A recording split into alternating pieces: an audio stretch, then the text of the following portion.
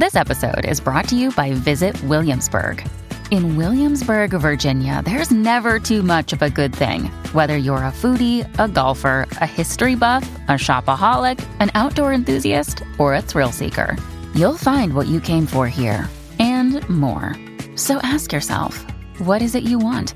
Discover Williamsburg and plan your trip at visitwilliamsburg.com.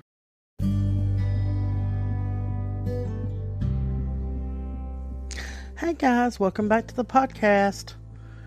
Today I want to talk about self-confidence and kind of go through some of the things that I've dealt with as a young girl and as a woman, and kind of go through that and sort of make comparisons with domestic violence and different stuff like that.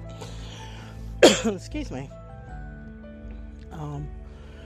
Okay, one thing I'm going to talk about is whenever I can remember as far back as, golly, I want to say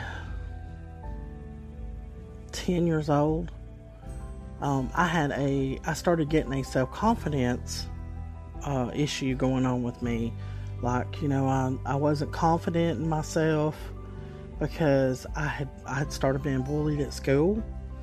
And I was a young girl, and at the time, bullying and stuff like that really wasn't brought to, like nowadays, bullying is, you go home, you tell your parents go to school. Well, I don't even know if I ever even told my mother that I was being bullied, but I was severely bullied and picked on whenever I was younger, like in grammar school. And I mean, not hit on or none of that. I don't ever remember being hit by anyone, but verbally being just taunted and talked to, like downgraded and told I was ugly and just stuff like that. And so that's where my self-confidence problem started. And then as I got older and, I started filling out, and at 10 years old, I had started puberty. And I know that's an awfully young age, but nowadays, it's nothing for, a 10-year-old, say, to start hitting puberty.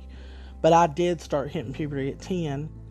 And then by the time I was 13, 14 years old, or 12 years old, my hormones started, you start that hormonal thing. And I actually think I started the hormonal thing at 10, but, as I got older, just, of course, you start growing a chest and, breasts, and, you start becoming a young lady and, all that stuff. And I can remember that all during my teenage years, I had severe self-confidence problems. And, I was never what you call a really thin girl. I was never, thin. I always was a little extra, just a little bit bigger than average. Let's see, whenever I was probably about 16, I wore a size maybe 16 around the waist. And at that time, I thought I was just huge. I was just the fattest thing. And I had a body complex. And I had self-conscious. I was very self-conscious of myself, my body, the way I looked. When I looked in the mirror, I did not say beauty. And I think that's carried on. And whenever I met my abuser, I didn't have confidence. So, I just kind of, the first, real person to give me some attention, I was just like, a moth to a flame. I was like, goodness gracious, here I am. I'm just, I thought I was so ugly, but this person was telling me how beautiful I was and what a wonderful human being I was, young girl. And so that reeled me in. It reeled me in. And he was much older. I wasn't but 17 and he was older. And of course my mother did not approve of it at all. I mean, she went against it, with tooth and nail. And, I was rebellious. I wanted to do what I wanted to do, but I didn't marry him until after I turned 18. My mother wouldn't sign for it. So, she didn't want to do that. So, I don't blame her. I wouldn't have either if it would have been me and my daughter. I never signed for my child to get married. So, what I'm saying is, I think that it took me to the relationship that I did get involved in because of my self-confidence issues. And then after the abuse, I mean, my self-confidence was really bad, but then it went from really bad to severely worse, because he had broken if I'd even had any confidence left, there was not a shred left. Not a shred to be left. And now I still struggle with self-confidence issues till this day. And I have to, it's a very, one day at a time sort of type deal. I have to go and take it one day at a time. But I do believe that self-confidence has a lot to do with abuse, and I think that it held a lot of the reasons why I didn't leave, because I did not think I was good enough. I had been tore down so horribly mentally. I thought I was ugly.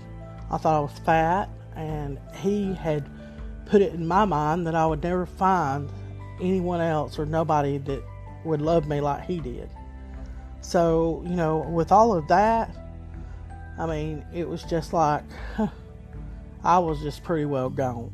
I didn't really know which way was up or down at that time. And so I think that it went hand in hand, and I still think that it goes hand in hand with a lot of women out here, and even men that are in a domestic violence relationship. They don't have no self-confidence. You can, if you're being abused, physically, mentally, emotionally, which mentally and emotionally that goes together, you don't have self-confidence. They rip you and tear you apart. They tear you apart. And that's what happened to me. And now, at age 41, I still have issues, and I still have to, tell myself that I'm good enough, worthy enough, and that I am beautiful, and I still have problems with self-confidence. That's just, I think that I may always have that issue. And some people really don't care about how they look, or they don't care about what other people think, which I really don't care about what other people think. And in time, I think that comes with not caring about judgmental people, because I've been judged. And I've been judged for my past. I've been judged for my looks. I've been put down for my weight. I've been put down for my looks and different stuff. And I think that's it kind of perturbs me from being so social out and about. Like, I don't leave my home that as much as I should, probably. But I probably should go and be more sociable. But I'm not. I'm a people person. Don't get me wrong. I love people, and I love to talk, and I love to love people and stuff like that. But I don't like to be in a crowd of people. Walmart's not my friend. But I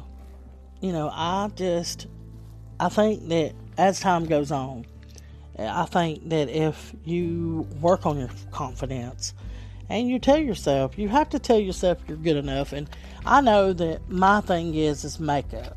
I think as I've gotten older, I enjoy, because I am a woman, I enjoy putting makeup on, and it does help my self-confidence level. It really does. It helps me feel beautiful, and I know I'm beautiful without it. I know I am, but it does help. And it helps me feel good about myself. I don't wear makeup for anyone else but for myself. If I put on a little bit of makeup, I do it for myself. So that's one way I think that women are empowered by fashion and makeup and stuff like that, because we feel good when we do something for ourselves. We feel good doing stuff for ourselves, and trying to make ourselves feel better as far as putting makeup on and stuff like that. Our confidence levels go up.